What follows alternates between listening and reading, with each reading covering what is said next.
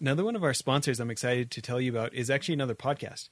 It's called People of Product, and it's really about kind of highlighting the way people come together in innovative ways and create all the digital products that seem to be in every part of our lives. And what I think I like the most is that these guys are speaking from experience. We had George Brooks on our show, and besides that, he's like a really genuine human being, just super knowledgeable at creating way more effective teams to get this kind of stuff done. And I really can't recommend it enough. You can find them anywhere that you get your podcasts, and I recommend you checking out People of Product. So longtime listeners of the show will probably remember Jay Davis, who's been on a number of times. Well, in addition to being a friend and a consulting client, I'm excited to say now that he's also a sponsor of this show. Last year, when I was spending a lot of time at his company's office, he started a new company called Pillow Cube, which is this awesome memory foam rectangle pillow that's tall enough for me to be a side sleeper, but not have to have my head sag down like when I try to fold over my regular pillows. It's really pretty amazing, and for any side sleepers like me, it's great so we don't have to wake up with shoulder pain. On top of that, it's been really fun for me to see him have so much success because it's been selling like crazy. Anyways, if you're a side sleeper, I highly recommend going to pillowcube.com and getting one for yourself. Concept has to be streamlined more, and it has to be for the few invited, and really has to work on the aspirational dimension. If you can do that, I think a lot of entrepreneurs would be very keen on being part of it. And the more you say no to an entrepreneur, the more they want to get in, because that's the concept of entrepreneurs. They never accept a no. More than accept a yes. In fact, it's more fun to have a no than a yes. So I'll build on that. So I think it has some merits, but I think it needs more work. That's great insights. I'm going to re-listen. Welcome to Innovation and Leadership, where I interview uncommonly high achievers like top investment fund managers, elite special operations soldiers, startup CEOs who sold their companies for billions of dollars, pro athletes, Hollywood filmmakers, really as many different kinds of experts as I can. The whole idea is to hear how they did it and then what advice they have for the rest of us that can be applied to the organizations we're trying to grow and innovate. Thanks for listening, and I hope you enjoyed today's show. Today on the show, we've got Martin Lindstrom. Martin, you've got all these best-selling books and you advise all these giant companies, and Time Magazine names you one of the 100 most influential people. I'm interested in how you introduce yourself, though. I have no idea.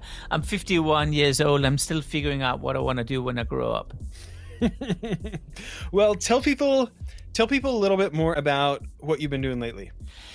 Well, lately what I've been doing is to understand the psychology of women driving in Saudi Arabia. I mean, it sounds crazy, but the projects we are involved with, typically things which are changing the view of the world, whether that is branding a royal family or a new country. It is to help major plastic issues around the world, or in this case, to help women be recognized as drivers in Saudi Arabia. As you may know, Saudi Arabia is the last country in the world where women were not allowed to drive until a couple of years ago. And what we noticed were that as the permission was given, very few people were signing up for it. So I was asked by the government to understand why. So I dressed up as a woman, and I was a woman for a week to find out what harassments were going on between men and women, what intimidation was happening. And I basically lived the life through the eyes of a woman, in inverted commas, I don't need to tell you, to understand the psychology. And after that, of course, I spent a tremendous amount of time interviewing women across the region. And we built a strategy in Saudi in order to ensure that the uptake of driver license were increasing. And it happened. It became extraordinarily successful, but it only happened because I felt like their situation when they're driving on the roads. You know, I don't know how I haven't come across your stuff before, but the more I'm diving into it, the more I like it. So automatically I'm hearing some of the stuff that I have heard from you about empathy and seeing problems from the outside in instead of from the inside out, like is natural for us. Let's back up from it. You're in Switzerland these days. Am I right that you grew up in Denmark? That's right. Yeah, I grew up in Denmark. I did a contract with what I thought was a British person in Montreal in Canada. And by coincidence, I realized that guy, he was living in Sydney in Australia. So I moved to Australia after signing a napkin and lived there for a while. Then I moved to Tokyo, then I moved to Paris, then to London, then to Melbourne, and then to Switzerland. So yeah, I lived a little bit around the world. Okay. But your LinkedIn says New York City, by the way. So, That's because my social team is there, and I don't think they know how to fix it. so I've got some proud Danish blood. The first Larsen to come over from Norway in the 1850s stopped by Whoa. Denmark and picked up a wife on his way over. So it was a profitable trip for him. Yeah. Well, I tell you one thing, that once you are Dane, you remember the Vikings comes from that region, right? It stays with you somehow. Well, let's start with Thinkers 50 for a minute. We've had some of your colleagues who've been named on the Thinkers 50, but for listeners who aren't familiar with it, can you tell us about what the Thinkers 50 is? Thinkers 50 was a list which was created by two journalists nearly 15 years ago, I believe, in order to give credibility to thinkers and business thinkers and strategists around the world. And it probably today is perceived as being the Oscars of business thinkers and strategists worldwide. It's a list which is awarded every second year in various categories, and then you have a master list. So I've been so lucky to be on the list for 5 years. I don't see myself as particularly clever. I was kicked out of school nearly, but what it does is it creates a pretty powerful community among us, so we kind of help each other. And it also enables us to see things from a different point of view, which is what I believe creativity is all about, to combine two ordinary things in a new way. So that's really the list. And beside that, it's extremely good to use it for bragging materials whenever you have a self-confidence issue for a moment or two, right? I love it. So the book, The Ministry of Common Sense, is this 7th bestseller for you or 8th? It's the 8th, yeah. I wrote my first book back in 1994. It's actually a fun story. I mean, a lot of my background have to do with Lego. When I was a kid, I built my own Legoland in the backyard of my mom and dad's garden. And then I opened the doors to this amazing theme park I spent a year producing, and only 2 people showed up, my mom and my dad, which really, in hindsight, was the lowest point of my career, I think. So I went to a local print office and I persuaded them to sponsor an ad. Not sure how I persuaded them, but I did. So I had 131 visitors showing up in my theme park 2 days later. Only problem was that visitor number 130 and visitor number 131 were the lawyers from Lego suing me. They said it was their brand. I said, no, it's my boxes. I bought it myself. And here comes the twist to the story. The owner of Lego actually hears about the story and jumps into his car and drives to my parents' house. I'm Danish. Lego is from Denmark. And so I literally have the owner of Lego knocking on the front door of my mom and dad's house, which is very similar to Willy Wonka, the chocolate factory feeling at that stage. And he says to me, I heard about this story, and we do a deal that he employs me. So I become the youngest kids ever in history employed at Lego at the age of 12. And that really begins my story with this strange love affair with Lego. I worked there for some time, later on started up my own advertising agency when I was, I think, 13 or 14, sell it to BBDO. I had a Lego, of course, as a client. And then during my BBDO days, How old were you when you sold it? 18, yeah. For people who don't know, BBDO is one of the biggest ad agencies in the world. So that's a cool exit. It was fun. And then in 1994, how old are you? Yes? I am 40. You are 40, yeah. So literally, that was just about when the net was created, right? A little bit later in 1994. That was the year where World Wide Web appeared. And what happened was that Lego approached me again and they said to me, hey, we would like to have you strategize on the Lego strategy. So I thought a lot about it for about half a year, and I'm a guy of simplicity. I think I've stolen a quote from Winston Churchill, which once said, I wanted to write a shorter letter, but I didn't have the time. So I wrote a strategy for Lego. It's only 4 words, and it said, quit the plastic, go digital. And then I was fired. So in the meantime, in 1994, I wrote a book called Brand Building on the Internet, which was actually the first book in the world about how to build brands online. And Lego came back to me the year after, and we basically put Lego online and developed the whole strategy and whatever followed later on. So you asking me about my books, that was my first book in 1994, and then there's been 7 books following that. Well, what's funny is I'm on Audible right now, and I've got biology in my wish list, brand washed here. So it's on the radar, and I'm just sad I haven't gotten to them earlier. So let's talk about this one, though, the Ministry of Common Sense. Well, Ministry of Common Sense is really a book which happened after I got so extraordinarily frustrated about the lack of common sense in our lives. I mean, the other day, for example, yes, I was jumping on a plane and I took a seat, and the announcement said something like, "Ladies and gentlemen, welcome on board on this plane. I regret to inform you that all cabin service has been completely suspended on the entire flight. And by the way, the lavatories in the very front of the plane are exclusively reserved for the cabin crew only." So here we were, 131 visitors or whatever it was, and we sort of had to walk down the aisles, ending up in a TSA-like lane. And here we could breathe in the freshly brewed smell of toilet mixed up with a nice faint aroma of COVID-19.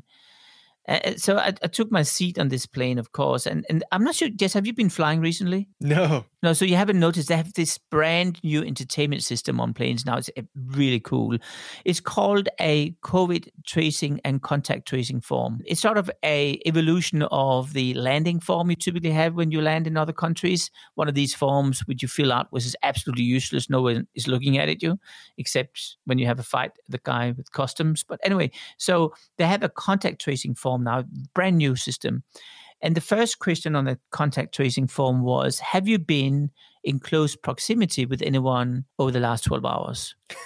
So I just looked at the girl on my right, got her phone number straight away, and put it on the contact tracing form.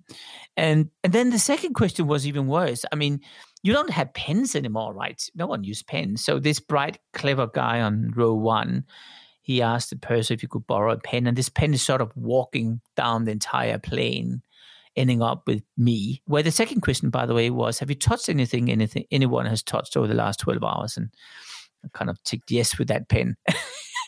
So what I'm saying is common sense is seeing things as they are and doing things as they ought to be done. And I think the issue is that that's gone. So a lot of my clients across the world, whether that is Maersk, which is the largest shipping company in the world, or Lego, or whatever it is, increasingly have been haunted by bureaucracy, red tape, all that stuff. I call that an emotional stretch jacket or an immune system, which is killing creativity. It's killing the nimbleness, the entrepreneurial spirit. I mean, you're very much into the entrepreneurial spirit. As soon as the company is more than 1,000 employees, it starts to be slow. It starts to be all about legal and compliance and rules and regulations. So I realized very quickly that when we created transformation ideas for organizations, one of the things I do a lot is to help companies survive when they've stuck in the way of seeing the world. But time after time, we will see that the lack of common sense would be an issue. And then we landed up at one of the largest banks in the world, Standard Chartered, is a European bank. And there was this lady inside. She was so frustrated about working there.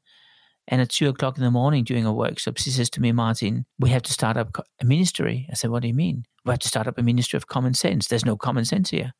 So we did that. We opened up a real ministry of common sense, and it began to vacuum clean one stupidity out of the bank at a time. And right now it's up to 2,000. And it's been extraordinary success. And that really became a tidal wave of how to start up ministries and build in common sense, because it's killing the motivation. It's making employees frustrated. I mean, 80% of every employee today want to move on to another job. They don't like where they are.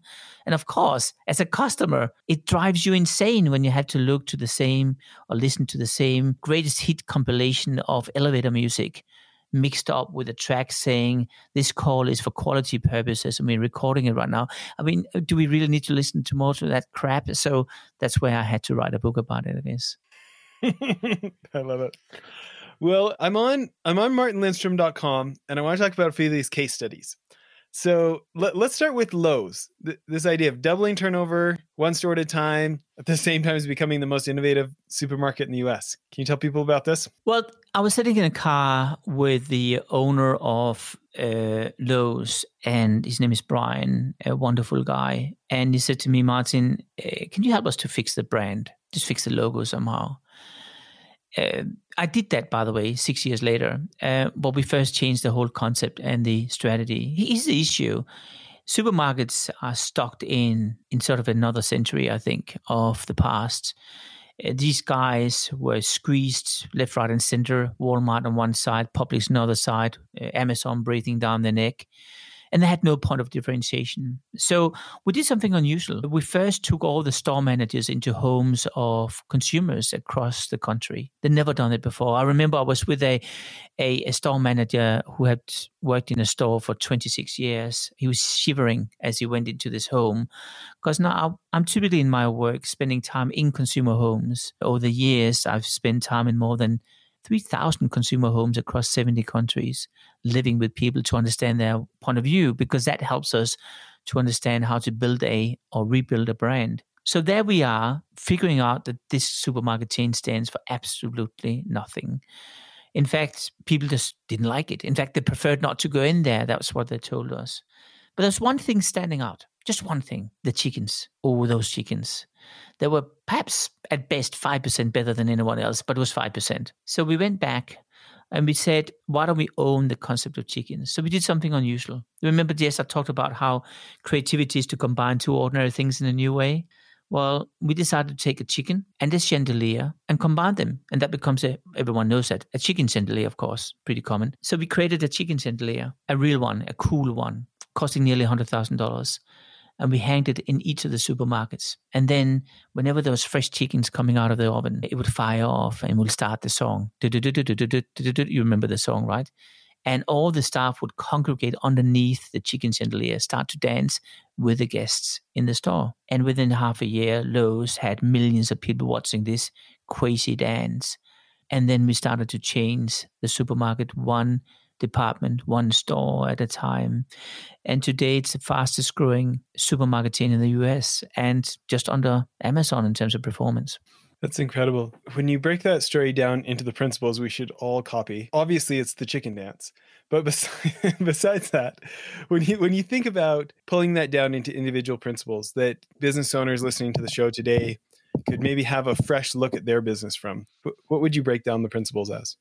I think the number one thing is very simple. You need to stand for something. And let me just try a little game with you. I want you to tell me what brand a word is standing for. So I'm going to give you a word and then tell me what brand you're thinking about. If I say, let's say search. Google. Right. Let's go into the car industry and I'll say safety. Volvo.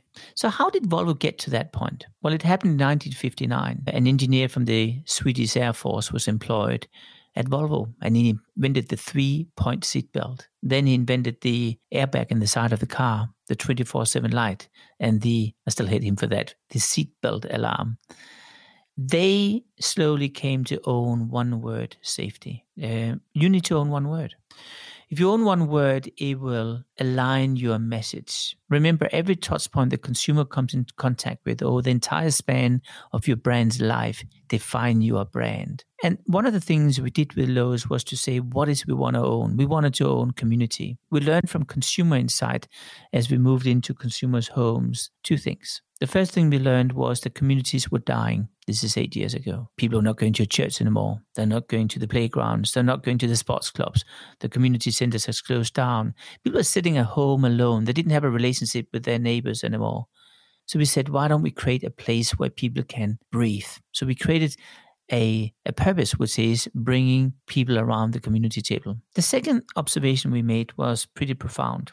We learned that people have two ages. We have the physical age, I'm 51, and then we have what I call my twin age, my inner age, I'm probably 16. And what we learned was that everyone has that. You probably have a younger age inside. How old are you? 40? I'm 40, yeah. And inside?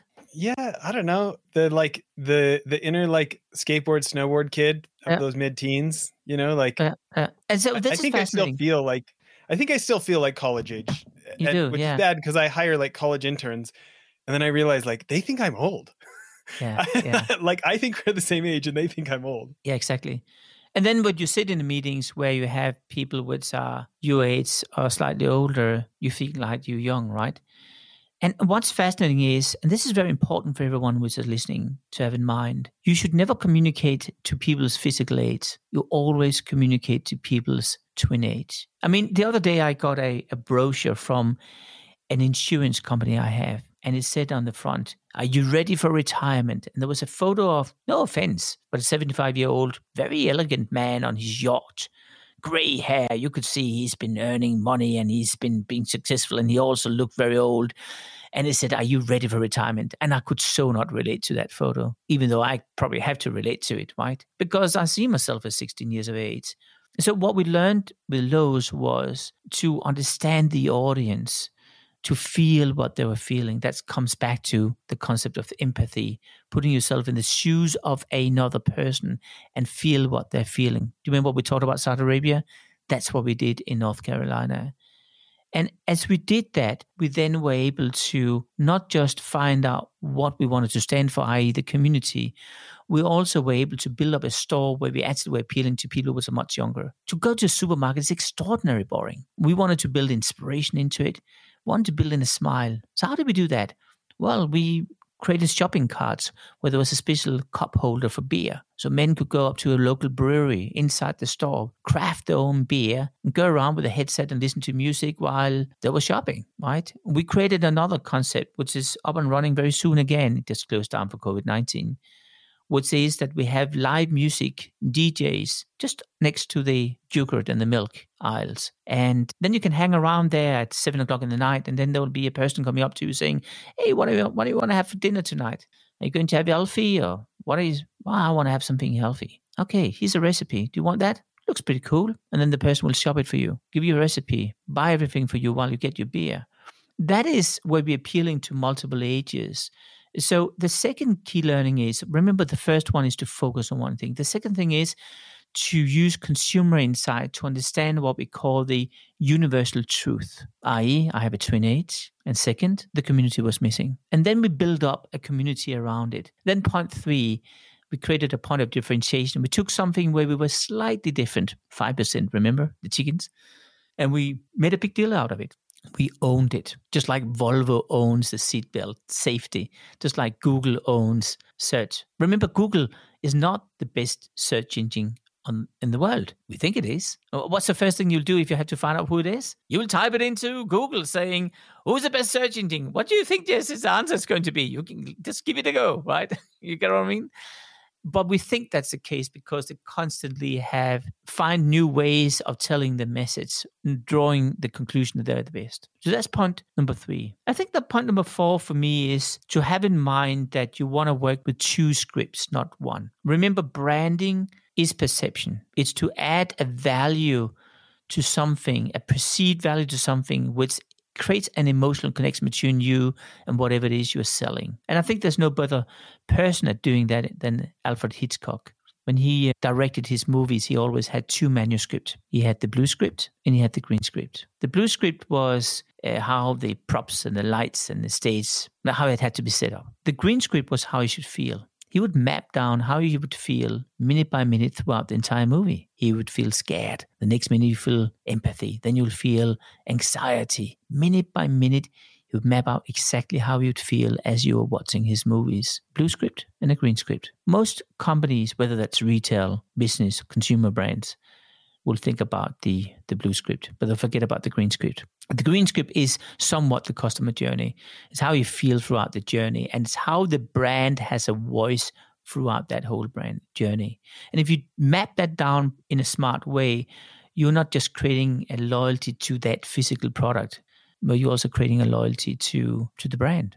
And I think the last thing I would have in mind here is probably, there is no such thing, by the way, as B2B and B2C. A lot of people think that it's different. It's not. I think the best way for me to illustrate that was when I was in Zambia with a fellow Canadian citizen to you, Malcolm Gladwell.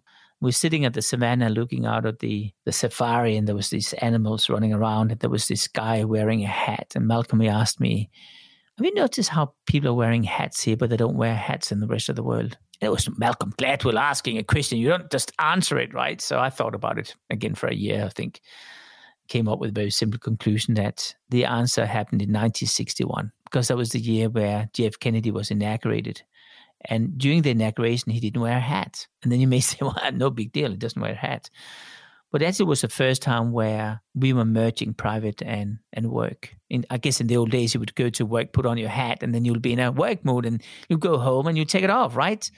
And then later on, Steve Jobs removed the tie. And then later on again, he introduced an office in everyone's pocket called the smartphone. And today we all sit behind a screen and have a pipeline of bureaucracy going straight into our bedrooms. So there's no difference between private and work anymore. There's no difference between private, B2B, and B2C.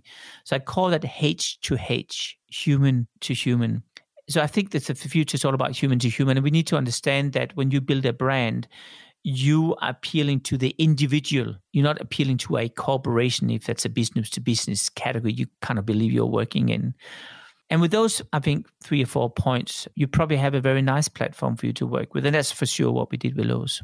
That's fascinating. I feel like one of the big benefits of this show is that I get to talk to such interesting people who have thought deeply about concepts.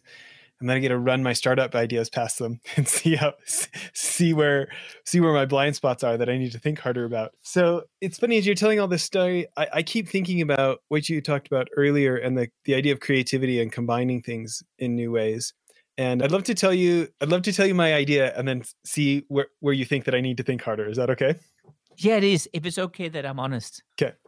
So the kind of the combination is, boring, reliable income from commercial real estate investing, and looking at what like Red Bull has done or Bloomberg has done, where they built a real media company, not just like a content arm, like a genuine creates advertising dollars media company. And probably the closer comparison is one out here in Utah called VidAngel, where they'll like edit. It's like a software that will edit Netflix or Amazon or something, so you can take the swears out and watch shows with your kids, stuff like this. Okay. So they have all these subscribers to their media business, and then they sell them investments, though. They sell them in equity crowdfunding investments into their own TV shows. Like, it's like there's an Amazon show, there's a Netflix show, right? So VidAngel has their own shows. Their first one's called The Chosen. And it's like it raised the most money of any equity crowdfunding for any TV show to date, kind of thing. So my thought is make a legitimate media company, try to earn trust with entrepreneurs. The idea being, if, hopefully they want to use some of their retirement income to buy boring, reliable commercial real estate income from us. And the thought that I have of like, okay, well, what's the media company going to be about, or what's going to be different? Why aren't they just at the Wall Street Journal or Inc. magazine, for entrepreneurs? And I've spent the last decade really involved in the training and consulting industry. And I thought that industry has some pretty high fees. If we could essentially train, not the what to do, but train like myelination, like deliberate practice, Malcolm Gladwell's Outliers, right? 10,000 hour stuff. If we could almost create like an academy for entrepreneurs, like here's how to be rich. Here's what to do with your money. Like you don't have to be embarrassed when you're out golfing with your friends that they're using acronyms that you don't know what they mean. Our media company will teach you that stuff in a very cost-effective way, more like masterminds and community events kind of thing.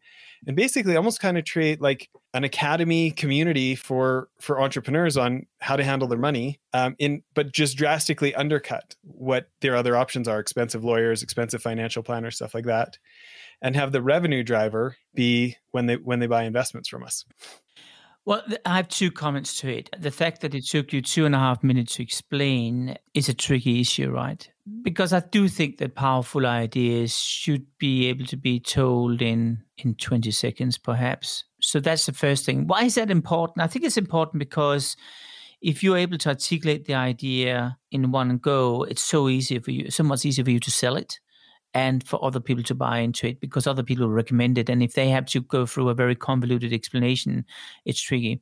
So that's a score down. The score up, however, is that I do think there's a market for it. I do think it's possible to create a media format, a media setup as what you're talking about right now. But I do think that you have to launch it in a very clever way. In the end of the day, you and I are insecure. And I think a lot of founders are deeply insecure. They're very secure in certain aspects and very insecure in others. And they're very good at trying to lean up against insights which can help them to become better. So who do they listen to? They listen to people which have influence. I think one of the reasons why Clubhouse became so popular so quickly, beside the backstory, was that Elon Musk suddenly was there. I think that if you want to kick this concept off, you need to identify some entrepreneurs which really have done very well and almost make this become a closed club for few entrepreneurs which are helping each other and let it grow that way where it's by invitation only. I think the best way of illustrating that is both the Amex Black Card, Centurion card, how that originally was launched, which were by the invitation only, or how Hendrix, the gin brand, was launched, which actually in Europe was launched in 5 bars only, and you couldn't buy it anywhere for a year. The bartenders were just sampling it away to few invited. So I think your concept has to be streamlined more, and it has to be for the few invited, and really has to work on the aspirational dimension. If you can do that, I think a lot of entrepreneurs would be very keen on being part of it. And the more you say no to an entrepreneur, the more they want to get in, because that's the concept of entrepreneurs. They never accept a no, more than accept a yes. In fact, it's more fun to have a no than a yes. So I'll build on that. So I think it has some merits, but I think it needs more work. That's great insights. I'm gonna re-listen to this interview and take some notes because it's given me some ideas already. Well, let's do another story. Let's talk about Burger King, rediscovering what made Burger King famous. I think Burger King has been through, as many companies have over the years, a midlife crisis. They lost their shine. And one of the things, I've been very focused on when I started to speak with the folks in Miami, where Burger King is from originally, was to understand, why do you go to Burger King? And through consumer insight, what we learned was that this is the first time you're allowed to eat with your fingers, right? As a child, where you're together with your parents. And by the way, it's the first time you feel like a king or a princess when you get this crowning, the King, Burger King crown on you. These two things actually had been forgotten by Burger King. It's just become another restaurant opening around the corner without no soul. So a lot of our focus has been to bring back that feeling you had the first time you went to a place. And this is very important to understand, that we don't have a taste preference. You don't have a taste preference. What we do have is childhood memories. I mean, let me just ask you, do you like coffee? I actually don't drink coffee. Do you like beer? I actually don't drink beer either. So there we go. If you were to I love root beer. Okay, fair enough. Yeah. If you ask a lot of people, they'll say no, they don't like coffee or beer the first time they try it, right? And then for some reason they start to drink it later on. So why do people change their mind? Mostly they change their mind because the first time they drink coffee or beer and hate the taste is because they feel like an adult. And that adult feeling is replayed in their head as they're together with other friends and they feel part of a new tribe. And that taste become part of a new feeling. So what we know today from all sorts of studies is that we actually don't have taste preferences. It's primed into us based on emotional experiences. I'm sure you tried it. You go into a place and you have a wonderful meal there, and then you start to associate the meal with that place or a smell or whatever it is. And that's what we discovered with Burger King, that we actually had to work on understanding the taste profiling and optimize it to the emotions we had at a younger age. And so Burger King today is doing very well. I think one of the reasons why it also has been very successful is because of a creative guy in there, what's called Fernando, was his chief marketing officer. And Fernando, he went one step further and started to do this extraordinary provocative advertising. He also managed to do research, and for example, he did the Andy Warhol Super Bowl commercial, where he actually got hold of original footage of Andy Warhol eating a Whopper and putting on Heinz tomato ketchup, which is really very interesting because Kraft Heinz and Burger King is the same company today. It's owned by Warren Buffett partly. So he managed to find undiscovered communication truth and run it very provocatively against everyone else. And that's the reason why it's been so successful. So I think it's one of the crown jewels in the portfolio of 3G. But it all began with us discovering or rediscovering the roots. And I think as you grow older, as a company, something happened. Let me put it into perspective. There's 2 young kids which were smoking weeds. They're off their heads. And they were shooting photos and posted it online.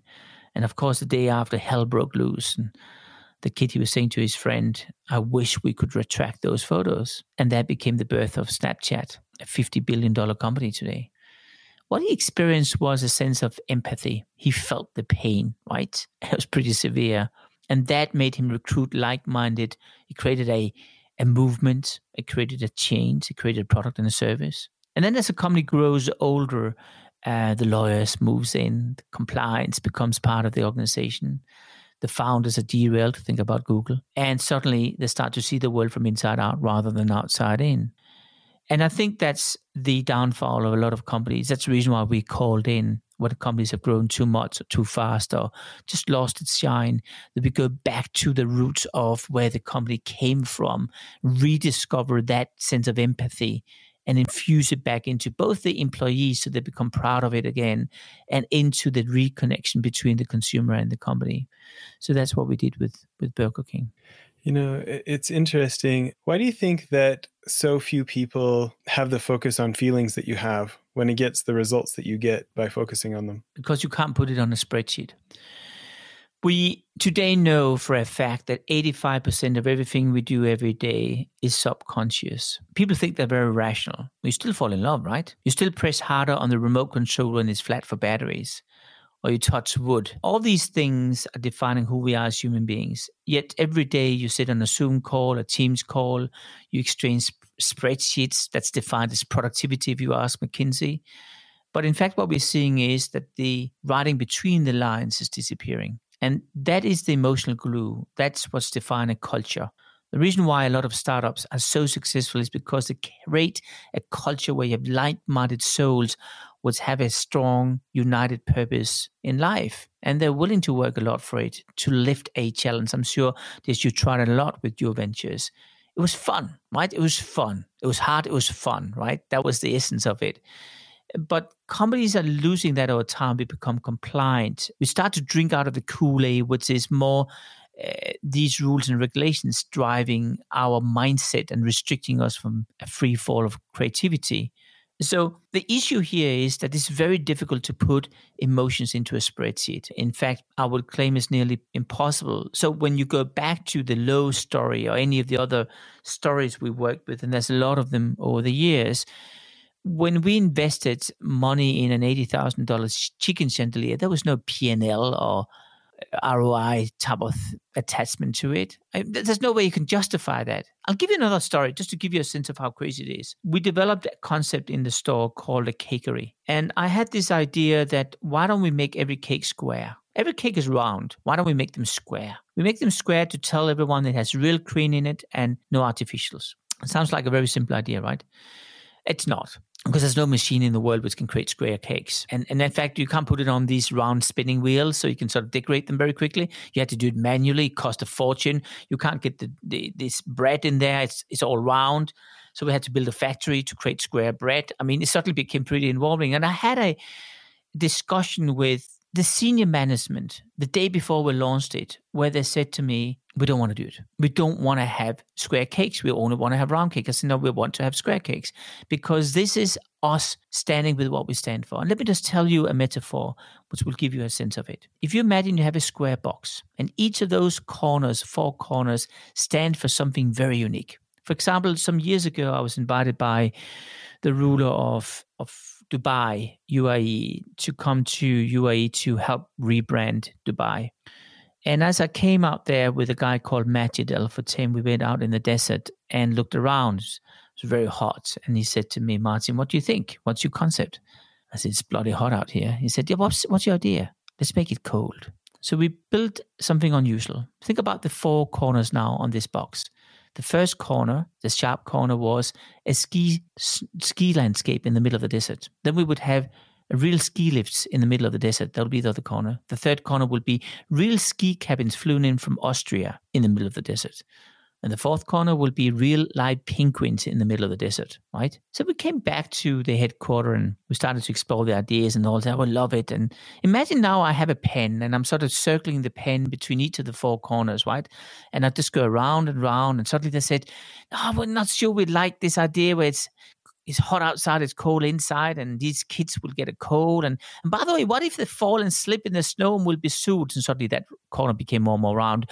And I was just removing the pen and swirling it around that square, right? It becomes round and round corners. What if these poor penguins, they will die? Now we need to have robot penguins. In fact, I have a better idea. Why don't we create a computer game? Let's have fun in the snow in the desert. Imagine my pen is going around and round, and suddenly these square corners are completely round. Why don't we change it to a pamphlet? Let's have fun in the snow in the desert. And suddenly, of course, that square was becoming a round circle. I call that rounding the corners. And what I've learned is that we are really good at rounding the corners the bigger an organization becomes. When you're entrepreneurial, you fight for those corners. Every single corner is life or death. And it brings me back to that square cake in that supermarket.